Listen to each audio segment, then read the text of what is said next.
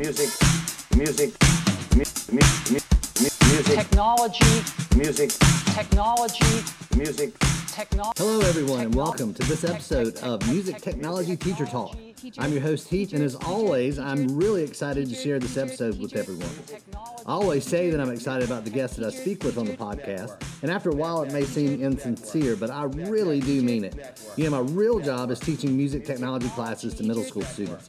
I love my job, I support public education, but I do find it frustrating that students are often presented with a very narrow view of their future career opportunities. There's more out there than science, technology, engineering, and math.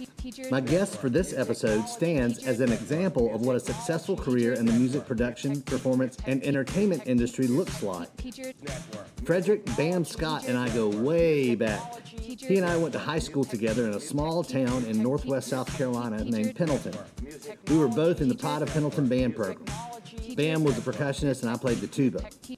After high school, Bam completed an associate's degree from Brevard College in North Carolina before attending the University of Miami to earn his BA in music.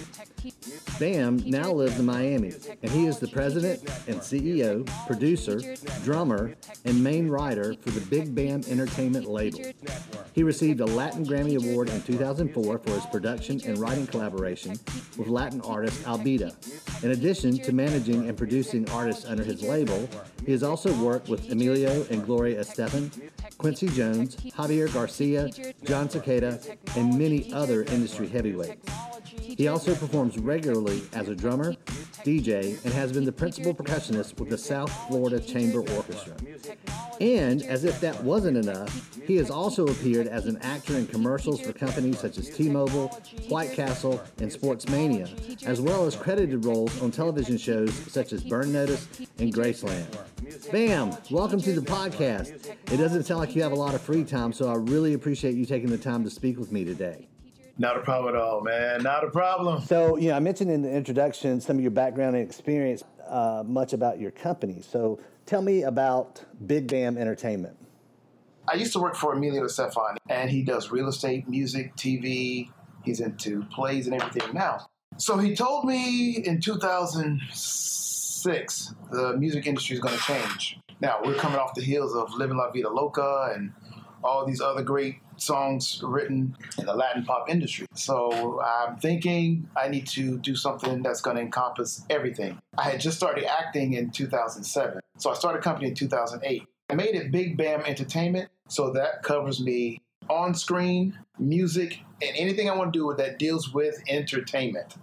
So when I set it all up, and I wanted, eventually this name will be a household entity like Sony, Warner Brothers, Big Bam Entertainment. Oh, that's going to be something that everybody can just grasp and understand exactly where I'm coming from without question. So I went with the entertainment rather than company or something like that. I wanted to be Big Bam Entertainment because I want to entertain people.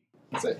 So you're doing a lot of the talent management, so setting up gigs and scheduling gigs and for live performance? So yeah, Big Bam Entertainment is a company that I created to record, to manage, and produce local artists that I have. I have an artist in South Carolina. Her name is Giselle Gathings. My wife is an artist. I'm an artist. A DJ company. I represent 2 or 3 DJs. We also have bands that we send out for wedding events, corporate events. So it's pretty much a one-stop shop for everything from the local level to the national level to the international level. But then you also have a studio that you're recording in also? Big Bam Studios. It started off in my, I had a small little apartment in Hollywood, Florida. And then we moved to Miami. And I have a small studio here. But a lot of times now with technology, dude, you don't need that large studio. You need a good DAW system, adequate speed on your internet because you're sending out stuff back and forth and receiving tracks. So my partner I had the large studio with, we shut it down just simply because technology took over. And thank God we did because of COVID. This is just recently too that we just said, let's just fold up shop. Because even with Emilio's studio where we did a lot of our recording, it's a huge studio, but he's not getting that much traffic now. So people let go. And you can do so much just with your iPhone now, for crying out loud. GarageBand. I can sit on a plane if I have an idea on my way home, come up with an idea, and then blow it out when I get to the studio. It's just amazing. Just absolutely amazing now.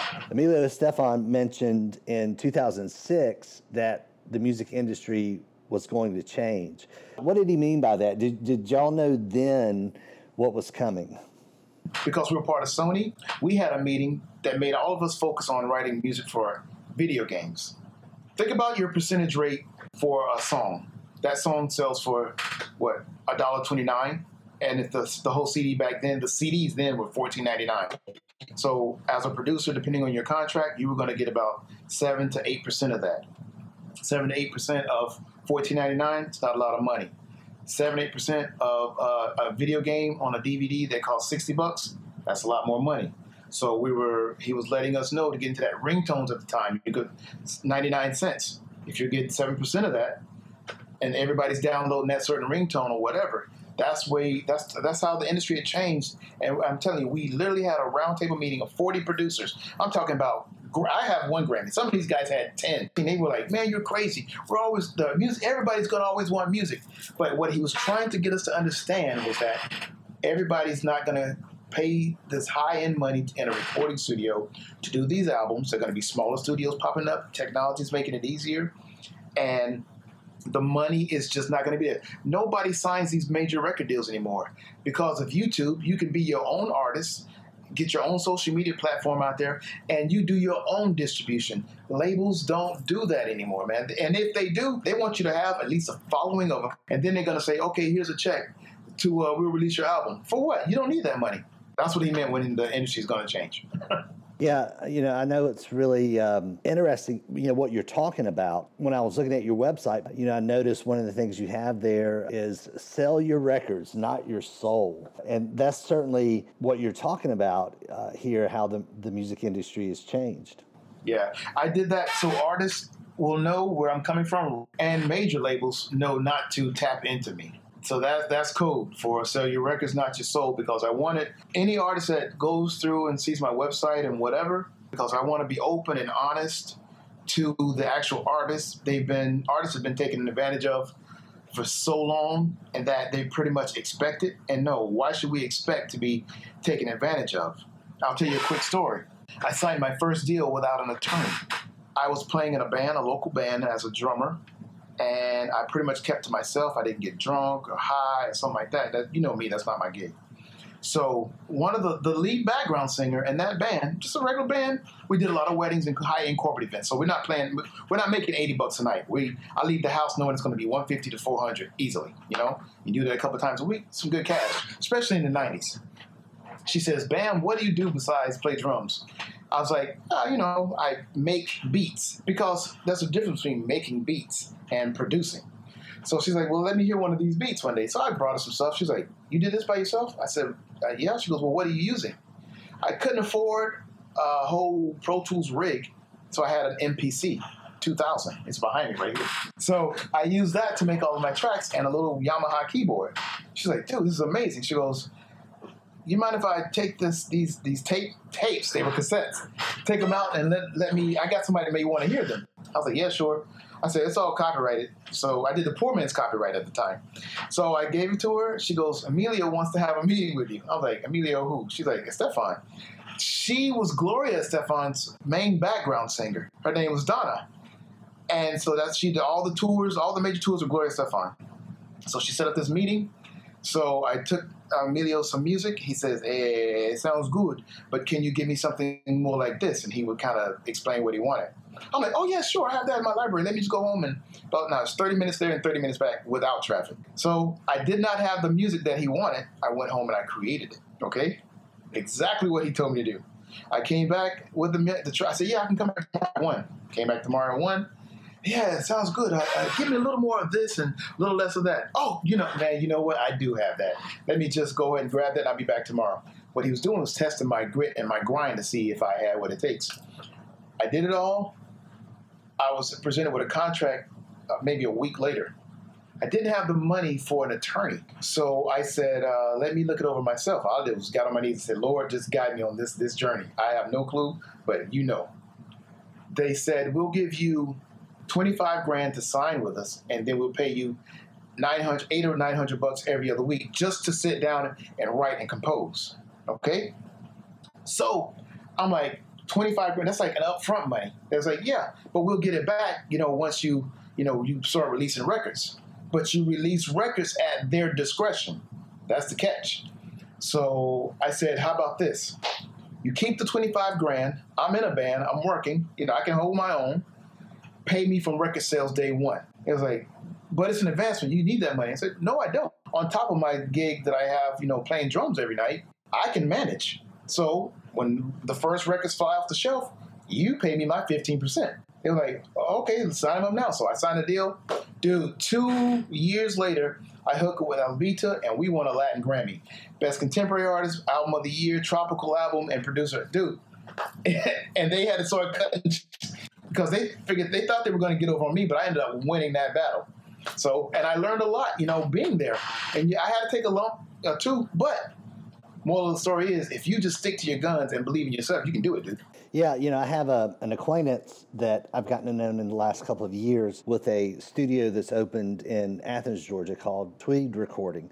His name is John Snyder. He was actually the head of the jazz division with Atlantic Records. He's had like 30 Grammy nominations and 6 Grammy Awards. But it's interesting with John because his background is actually as an attorney. He was a trumpet player and played in a band when he was younger, but when he went to college, he got a law degree. And that's one of the things that he's really passionate about now with the work he does with Tweed Recording, because they're also an academy where people can come in and learn the craft of recording.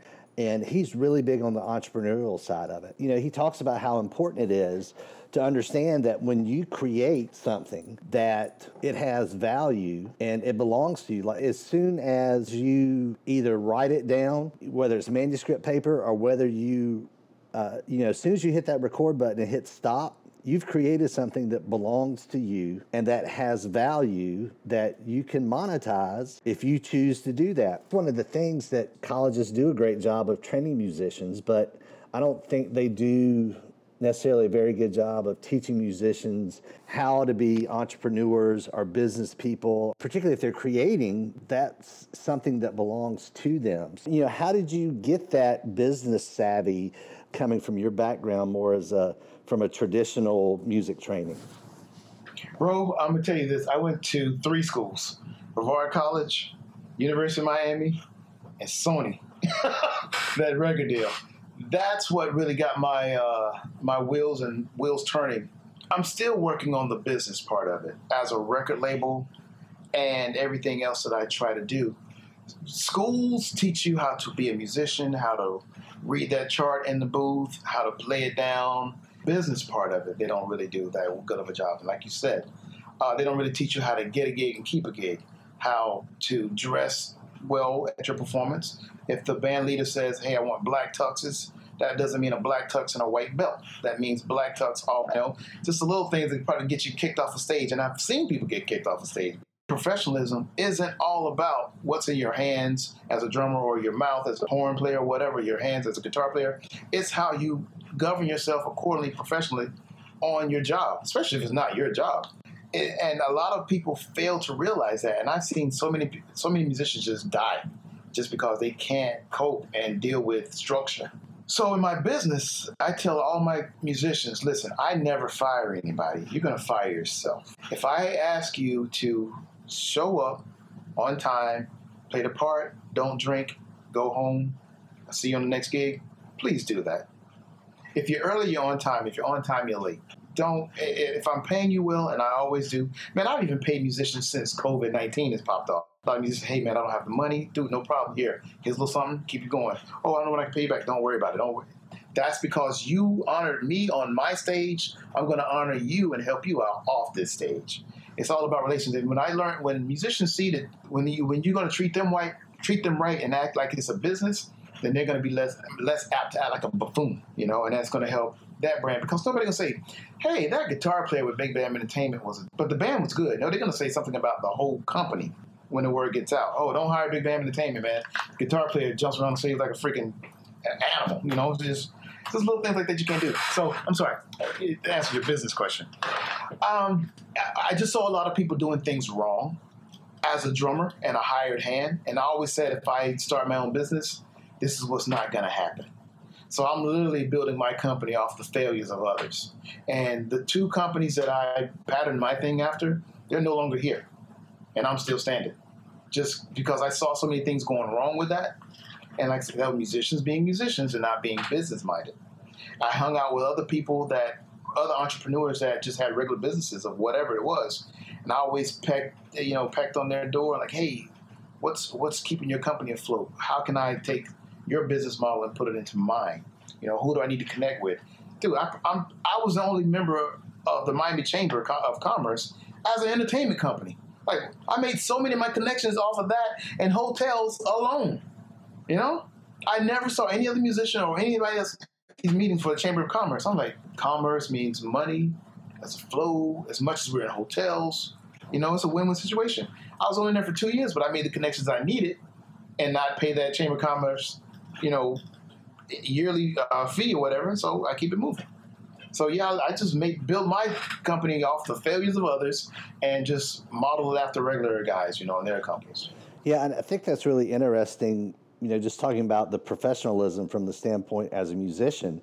But I know another huge industry here in Georgia is the film and television industry, and you've had the opportunity to work as an actor also on television, commercials, and that part of the entertainment industry too, that like if you go on a television set, a film or a commercial set, and you've got an opportunity, there's a professional standard as an actor you have to keep also. Yeah, this is how I got into acting, speaking of being professional. My agent lived across the hall from me in college, but she's not my agent. She's worked in the same agency. Her name is Barbara. She lived across the hall from me, and I was always cool with her, but I never hey, girl, you looking fine today, blah, blah, blah, blah, blah. I always respect, whatever. She was a music theater major. Well, after I was 2 years older than her. After she graduated, she got a job at a talent agency. One day, she's always said, "Bam, you should act," but her boss was like, "Well, he doesn't, have any acting skills. But he's really funny. He's really got fun. He just got it. You should give him a chance." No. So 2 years later, T-Mobile did a commercial with Dwayne Wade here in Miami, but the commercial was supposed to be with a record producer in the studio with D. Wade and Charles Barkley. So she's like, "Bam, you'll be perfect for this commercial. All you have to do is be yourself, follow a small script. You're in the recording studio. You know your way around everything." I was like, "Yeah." So the agent finally called me. It's for T-Mobile and D. Wade. I said, "No problem." I go to the audition, do my thing, pretend I'm in the studio with these two cats, and I get a callback. It's a major hoop to jump through when you're auditioning. I went to the callback. I got the part. The 2 days before I go film it, they say, "Bam, we got to release you from the part, but we're still going to keep you as a principal." I was like, "Well, what happened?" She says, "Well, Cool and Dre, they're back in town, and the producers want to use those two guys in the studio with Charles Barkley." I said, "No problem at all." But they still let me keep my principal slot, and that gave me the acting bug once I saw myself on a national commercial in 2008 or 9, I think it was. And if you go on YouTube and look up "Get Me Out of Here," D. Wade, I'm the guy that yells, "He's coming to Chicago." So I bought a couple of books, really honed in my craft, because I always knew that I wanted to take this acting thing to a next level. I always wanted to score. I took music scoring just a small bit for a semester in college. But I knew I wanted to get my music and my tracks into whatever I'm acting in. So I'm on a show called Startup. You want to check that out on Amazon or either Sony Crackle. I have music in 2 seasons of that simply because I met an executive producer. Real quick story. It goes back to being a professional. So we're doing season 1 of Startup at the time, and there's a huge graveyard scene. I got a call on Tuesday to be in Puerto Rico to film it on Thursday morning at 7 o'clock. Our flights left Miami. We had a charter flight at 3. We landed at 5. We were on the set at 7, filming this graveyard scene. So we had been filming out there all morning, all afternoon. It's 4 o'clock now. We're trying to get back to the hotel. I missed the first van with the A-list actors. I missed the second van with the B-list actors. So now it's the third van with all the extras, And anybody that's like, "I'm a superstar, I cannot ride with these people." Man, I could care less. I was just trying to get back to my hotel room and just collapse. So I take my time trying to get back to a van, not trying to be a jerk. And there's this old lady sitting in the back. And she's like, hey, you sit with me. Come sit right here. So she patted the seat. I'm like, okay. So I sit down, and she's like, now, who are you? I said, I'm Frederick Bam. She goes, now, are you part of that group that came in from Miami at the last minute for us? I go, yes, ma'am. So she says to me, now, what else do you do? I said, well, I'm a writer, producer. She goes, for film? I go, no, music. She goes, oh, well, let me get you in touch with Ian, our music supervisor and our music editor. If you have any songs or any music that you would like to contribute, please send it to me. She goes, now, if you have anything, send me. She goes, you're so professional. She goes, we watch you guys. Nobody complained about getting in late and being on set early. So I said, ma'am, professionalism isn't about how well you do your job. It's how you take care of yourself outside the job and at that moment, because people don't want that BS, man. They just want you to come in, do your job, and go home. Just by me being that good old homeboy from South Carolina, yes, ma'am, no, ma'am, I think that helped me out. So that allowed me to get songs and music placement on that show for first season and third season. Sure, yeah. What an amazing thing, and what a simple thing that when you're just professional and a good person that people notice that, right? Hey, man, it felt so good, man. Like I said, it was so hot that day, man, and she was just so cool, and she gave me the opportunity. And, dude, I didn't wait. I emailed her as soon as I got back to my hotel. Yeah, I know that building a successful career really in anything requires a lot of hard work. But, if you were talking to someone, maybe a young person who was thinking about going into the industry, either music, acting, or whatever, are there some things that surprised you that were challenges, or things that you think are particular challenges that you have to kind of mentally prepare yourself for, as you head down this road? Yes. And what you have to be prepared for is the word no, and the phrase not right now, and maybe later, and the phrase of you're not what we're looking for. The way I cope with that in the beginning, and I'm in my 20s, I'm like, what do you mean? This beat isn't bad. This track is hot. This track is fire.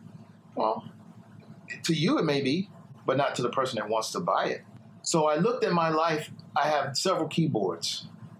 So I said, okay, what I'm producing, okay, I need this certain sound. If I need a piano sound, could be a bright piano, could be a honky-tonk piano, could be whatever piano, could be a concert piano. So I'm scrolling through. Now, here's the thing. The sounds that I bypass to get to the sound is just like your life. They're great sounds, but just not needed at the time. So I had to learn to apply my pretend that I'm a keyboard. And so when I get told no or not right now, it's not that I'm not good enough. I'm just not what they're looking for right now. Same way with acting. I could kill an audition, think I smoked it, but not get the part. That's cool. I don't take it personally anymore. That producer is looking for something, and I'm not what they're looking for at the moment. Now, if I go in there, screw up lines, fumble, bumble, stumble, mumble, I don't deserve the part. But when I gave my best, I can go to bed really easy that night. And so that's how I tell my students, like, don't get discouraged. Just keep trying. Don't delete. Don't get rid of tracks. Keep that, because it's going to be a bass line or a drum sound that you can tweak 5 years later, and it's going to be a hit. A few years ago, Heath, we had a track called Black and Yellow. Black and Yellow, Black and Yellow, Black and Yellow is a hip-hop track. That track was about 10 to 12 years old. He kept recycling it. I can't think of the artist right now, but I heard this story at a Winter Music Conference. He kept recycling until it became a hit. That one song set him and his grandkids up for life. So whatever you kids are doing, whatever producers are doing, don't delete. I have 4 hard drives I'm looking at right now of material from 2009, and that some stuff I'm recycling something. Okay, I'll keep this melody, but I'll eventually rebuild it. I tell my students all the time, I'm like, don't delete anything. Don't. It might be better than you think it is later on, dude. Me and my wife did a track called Funk the DJ back in 2009. That track sounds so much like Uptown Funk. And at the time, everybody told us no. Oh, it's not what we're looking for. Oh, it's not this. Oh, it's not that. When Uptown Funk came out, I looked at my wife. We were like, she said, that's Funk the DJ. I was like, exactly, dude. We were just ahead of our time. Like, so we didn't make the money Bruno Mars made, but at least we have comfort in knowing that our train is on the right track. That's right. Another thing I tell my students often, I say anybody that you listen to, any artist that you like, that you hear them on the radio, you hear them on Spotify. I said, the reason that you like them was because one day they decided that they were going to start performing music, and it was terrible and it was awful. Yes. But they came back and they kept working on it. Yeah. Until it wasn't too bad, and then it was pretty good. So I tell them, I was like, listen, you are going to make a lot of bad sounding music before you start making music that sounds not so bad. But that's just the process. And, making that bad music is important, because if you don't go through that, you're not ever going to learn how to be good. Bro, my first record was recorded on ADAT tapes. They look like VHS tapes to the listener. You know what ADAT is? Google it. It looks like a big old VHS cassette that you would have to put in a machine and wait till it synced. And then you had this thing called a BRC, which literally stands for Big Remote Control. And the buttons were the size of an iPhone that you press the port for. So you couldn't use two fingers and press. You had to literally punch it with your hand almost. So my first album sounded like garbage, man. There was no iTunes, there was no auto-tune or nothing like that, man. But I thank God for those steps that I had to go through to make the music that I am now. It's all a process, and you got to trust it, man. You got to trust it. In addition to, just being a performer, we've talked about managing talent, but being a producer. And that's one of the things, with my students, when I have to explain to them exactly what does a music producer do, I tell them it's sort of like being a football coach. Yeah. That you've got to, your job as a football coach is to teach these people how to work together towards this goal. You've got to figure out, where their talents are, and help them develop that talent to make up that role. But, artists can be temperamental. I think, making music, anytime you're performing, I think it's a very personal expression. So I once heard somebody say that being a music producer was as much about psychology as it was about music. So, Ooh, yes. I know with you've been on both sides of being the producer, but also being the person who was being produced or being directed. Tell me a little bit about, some of your experiences working with different artists as a producer, and how your own experience of, being on both sides of that relationship has kind of informed your own approach with how you work with other artists. Yeah, man. Producers, like you said, are the football coach pretty much of the team. But some producers just work by themselves, and that could be all digital. Or you would have a band that you're actually coaching in the studio to get the sound that you want. So it just depends on what kind of production of what kind of song it is. Executive producers pretty much just putting up the money for the situation. I've had the privilege of being coached in the studio by some of the greatest. The funniest studio story I have. One of the Marleys called me. I think it was Ziggy Marley. Hey man, his producer called me. Yeah man, we got this track we want you to record. It was right after 9/11, and the song was called "In the Name of Your God." And I'm like, okay, yeah, cool. So I said, is there a chart or anything? He goes, no, just come in and listen to it. So they them listen to the songs. I got my drums. I'm going. Scott. I'm playing all the licks I know. I'm all excited. Dude, I finished the song, and the producer goes back on the talkback mic. He says, hey, man, that sounds great. Do you want to play the song now? What a humbling experience that was. Uh-oh. From then on, I'm soup, sop, soup, sop, soup, sop, soup. Boom, dude, I played down the line, down the middle. Bro, that really took my playing to the next level. Because when you come out of college, man, you want to play, or whatever situation, you want to play the best stuff, and you're all excited. I wasn't getting that many calls initially for recording sessions. One guy in town does pretty much everything. But I was like, man, here we go. But when he said that, dude, that really broke it down. And I use that same psychology when I'm the producer now. Like, I have cats coming and playing bass for me or guitar. I'm like, hey, man, that's great. Let's play the song now. And then they like, oh. It's a little belittling, but it's humbling at the same time. But you end up getting what you want, man. Yeah, it's not about it's not about you. It's about that. Everything's in service to the music. Dude, that's it. That's it, man. I mean, Yeah. even when I'm playing drums in church now, that thing still rings in my ear. You want to play the song now? I don't care where I am, bro. Hey, you got to play the song, man. Play these songs. And I laugh.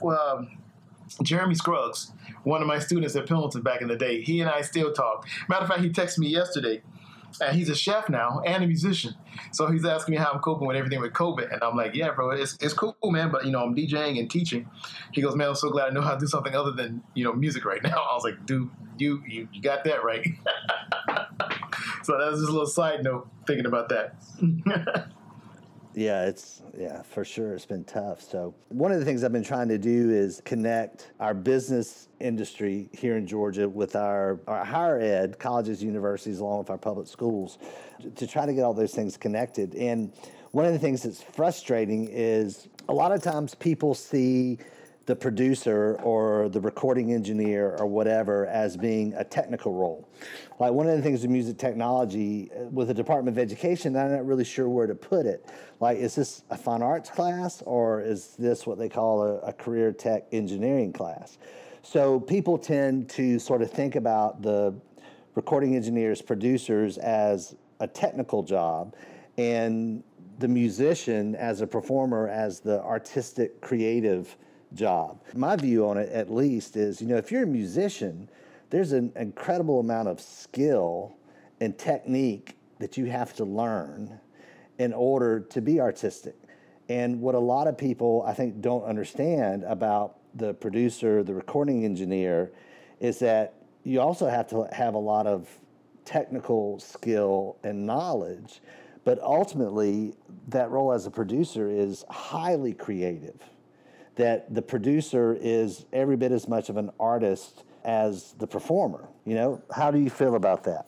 Well, simply because I can just take my laptop anywhere or my tablet and come up with sounds that's my creative thing right there. I think my favorite pop producer is Timbaland, and he's also an artist. I mean, he's given us some great music from 1999 up until now. He's making stuff you have no clue that you're listening to Timbaland. And he's a sound designer also. So prior to 2000, we never really heard, or those little sounds are boom, boom, boom, just the way he put his drums and those little things he creates and sound designs. So that makes him an artist and a producer. So he's got so much creative juice inside of him. It's mind-boggling to hear him. And even sometimes when I catch him on Instagram, he'll go live while he's producing. And it's just for a couple seconds, but he'll just let you in his world. Artists are artists because they know how to record and sing. And producers are artists because we know how to come up with the songs that's going to make them sing and make them sound good. We help them get to that point, if that makes any sense. But we're not the ones that's stepping out on stage and yada, yada, yada. We've done our work. We helped you get to that point that you're going to sing on stage and give that song to the world. So a lot of producers are shy, to be honest with you, too. They don't want to be known. They just want to sit back and collect that check because there's so much that goes on in the world of an artist. Like my wife always said, I want to be able to go to Publix and come back home without somebody attacking me, want to take a photo op or whatever. So, yeah, to answer your question, the producers are artists, but we're just a different kind of artist on the other side of the table, other side of the glass, making everybody else sound and feel good. It's interesting, something that you mentioned. I was having a conversation with someone about how the music industry has changed. But, back in the day, if we went and bought a record, or even if you went and bought a CD, you could turn it over to the back or pull out the liner notes and you could see who that producer was, what were the name of the musicians that were playing on that, the recording engineer. And that's one of the things that, I wonder, how our producers, because now in the world of Spotify and iTunes, all you see is the artist and the name of the song. Yep. And I wonder, if we haven't lost something that way, or is that something that producers are kind of just accepting as a part of the new industry? Yeah, the producers I've talked to, the ones I play golf with on the regular, They're responsible for a lot of Bad Bunny's creations. Those guys, they know exactly what's going on, that they're behind the scenes now, and nobody's going to really know them. The industry knows them, but that's it. The average person, and think about it, man, kids now today, they don't have the attention span that we had to sit down and actually look at the back of a record.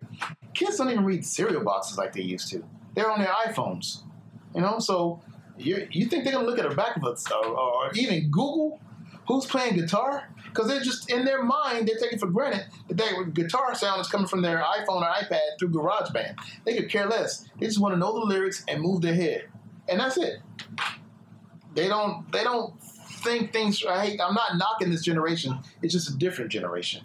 That they just don't whittle the stone down to the common denominator to get to see what's going on. Sure, yeah. So just to talk a little specific tech, Pro Tools was the industry standard DAW for years, from the mid 90s into the 2000s, but we're beginning to see some people come out now with commercially very successful recordings using other kind of DAWs, such Logic Pro, Ableton, FL Studio, others. Do you have a preference for any particular DAW, or are there any other DAWs out there that you might suggest people consider looking into? I've been with Pro Tools since Pro Tools 3, and I'm on 12 now. And just since the whole lockdown, I was using 8, I think. And then I was just hanging out. I was watching TV, and I was like, you know what? I have nothing else to do for a month. Let me just rebuild my studio in my home. So I just went high end, all new everything. So I pretty much use Pro Tools 12 now. And because of technology, man, this company doesn't even know I'm about to shout them out. ASDR. They have some of the best plugins and sounds that are so user-friendly. I just started going through, I saw them on Instagram, and I was like, let me check them out. And a lot of their plugins come with the new Pro Tools, like Expand and Boom. But they have other things like for your vocal. They have a thing called Vocal Finalizer. Heath, I promise to God, that eliminated so much problems for me getting that vocal sound that I wanted. It's just really much, you click on whatever you want and boom, it's there. I'm not the best engineer. I know how to get the sounds in there, but as far as frequencies, cut this out, trim that, that's not me. That's why I always have someone else mix my things and master it. You got to know your strength, bro, and your forte. So I don't have a problem sending it out to somebody else to do that. But what I do, when I do send it out to someone else to mix my projects, I sit there with them. So I'm not an idiot when it comes to mixing. I can get a good mix of it to let them know where I want it. But I'll definitely hang out and watch somebody else do it while I'm paying them to do it. But as far as to answer your question, my DAWs are Pro Tools and GarageBand, just because they're so simple, and I can always just do what I got to do and then blow it out later. So if I come up with a cool bass line, yeah, cool. It's a cool bass line. Now let me call my friend Todrick or Nate to come play on it and make it live and give it that grit. Because I like a mixture of synths and live stuff. I have my own drum loops that I've had over the years. So a lot of times the drums in the background are really me. Just because I always save my library. I'll save a session, and I'll tell the engineer, hey, man, can you throw this on this hard drive for me? And that way I can cut it up later, and so it's still me on my drum tracks. My drum tracks are from another session, or giving more foundation to my hip-hop tracks or whatever I'm doing, just to, to spice it up and make it a little more organic. That's all. As you were talking about that, how much of what you do in the studio is digital versus analog? Or do you have any particular pieces of equipment, whether they're digital or analog, that you really like to use? Man, I have no more analog. Yeah, nothing is analog. Everything I'm looking, all in my percussion is going to be live. I have all my congas, timbales, tambourines, drums. That's the only thing I go live with other than bass and guitar. I play my own keyboard stuff. And right now I'm getting more into the EDM music. So that's all digital right there, Yeah. So what kind of microphones do you use? My Norman is my go-to for vocals. I have a couple of SM58s, depending on what I'm going to use, some high compression mics. I have some ribbon mics. I have a couple of Blue, the company called Blue. I have a couple of their microphones. And that's about it. I used to go crazy with microphones, but then the older I get and the less, I scale down a lot of things just because of technology. And they're plugins now, so if I don't have a Neumann, I can make the mic that I have sound like a Neumann.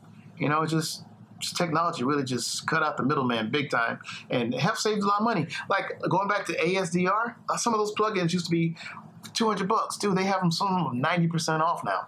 So, dude, if I see something, I just grab it, bro. Even if I don't know when I'm going to use it, I just grab it, and it just builds up and builds up and builds up and builds up, man. And they're so user-friendly, man. ASDR. Remember that company. Yeah, man. You know, people that have been in the industry a long time, I mean, the technology is great, but I know some of them just have to be, like, angry. Like, it's just gonna be like, man, this is... Yeah, they're like, man, this is a crock of bull. They get all frustrated, bro. I'm like, man, calm down. I'm like, calm down. They're like, no, you calm up. That's right.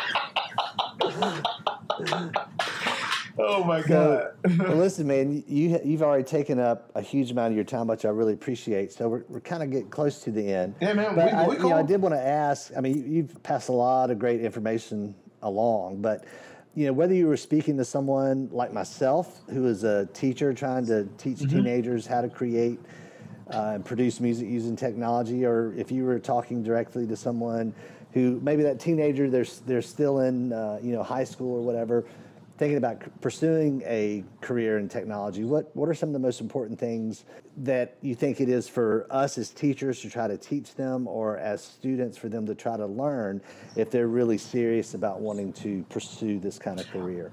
As a teacher, we need to be open to what's happening now, as far as the technology and just the sound of music. Okay? I may not like Cardi B, but my students do.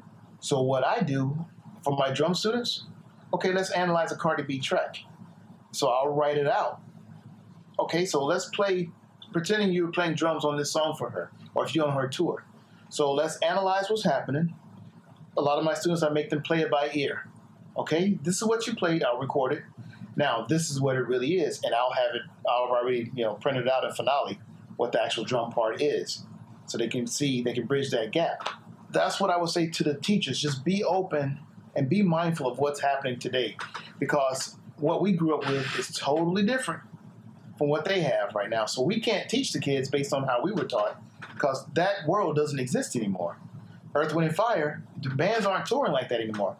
It's Cardi B, it's Taylor Swift, it's whatever is hot right now. Lil Uzi Vert, I don't know. So as students, I tell my students to be open to what we have to show them. Just because we're not that age doesn't mean we don't know. And we all have something that we can share with them. Like you were saying earlier, you know music, but the kids know the technology.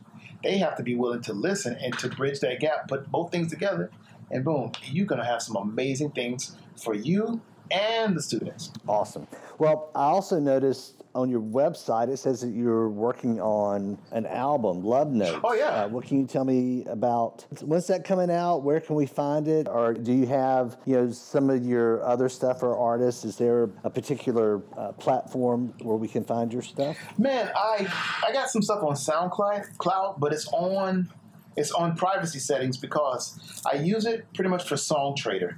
SongTrader is a website that allows me to license out my music to CBS, NBC, and whoever else is looking for stuff.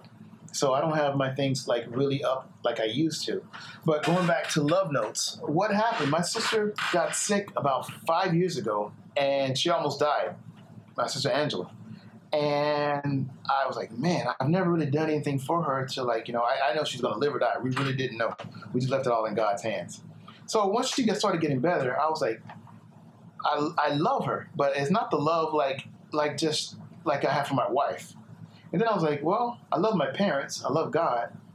So I started thinking of an album called Love Notes, and that's going to be the love I have for God, the love I have for my parents, the love for my wife and my sister, So all those songs, it's a different type of love. So that's why I started thinking Love Notes. So I started working on it. I stopped because I'm an artist and I'm working with other people. So I work on it when I can. When is the release date? I don't know. When it's going to come out? I have no clue. Just when it's finished, it's finished. It could be an EP. It could be a double-length album. I got so much material on it. And just because it was hot in 2019 doesn't mean that same sound is hot in 2020, which goes back to what you and I said, never delete anything, because I could strip one song, keep the drums, bring in an acoustic guitar player, do that same song, and it's a hit. I just don't know. There was a bass line to Kiss by Prince. He didn't know it was going to be the hit until one day he was mixing. He pressed mute on the bass, listening for something else, and that's when he realized how awesome that song was. There is no bass line to Kiss. There's no bass player going. No, there is no. They muted it.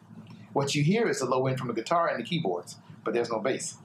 I didn't know that until I was reading a book about Prince flying home one day. So you never know what you have. So I don't know when Love Notes is coming out, but what the CD is going to be about is what I told you, the different love I have, for the people in my life and God. Well, that's awesome. I'm definitely going to be looking forward to that. So when it does, so I can check it out. So you'll know. Bam, it's been great to talk to you today. Again, I really appreciate you taking the time to speak with me for the podcast. Man, my pleasure, my absolute pleasure, buddy. And gosh, there's so much more to talk about. So hopefully we can maybe sometime soon continue this conversation. We can. Everybody hit me up on Instagram. It's Big Bam Entertainment. Twitter is Bam Miami. And Facebook, Frederick Bam Scott. Big Bam Entertainment also with Facebook. So there you go. Music. Thanks so much for listening to this episode of MuTech Teacher Talk. If you would like to check out more of Big Bam Entertainment's music, I would encourage you to check out the links in the program notes for this episode. This podcast is presented by the Music Technology Teacher Network. You can find us on the web at www.mutechteachernet.com. And if you'd like to read our blog, www.mutechteachernetblog.com. Also, follow us on Facebook, YouTube, and Instagram at MuTech TeacherNet and Twitter at MuTech TeachNet. If you enjoyed the podcast, I would be super, super grateful if you would subscribe and then share and encourage your music tech compadres to check it out also. If you have ideas for future topics that you would like to hear on the podcast, or if you have any questions at all about teaching or learning how to create music with technology, you can email me directly at Heath, that's HEATH, at mutechteachernet.com. Folks, please stay safe, wear your mask, and keep your distance. But remember, a smile can go a long way. Advocate, support, inspire, create. The Music Technology Teacher Network. Teacher Network.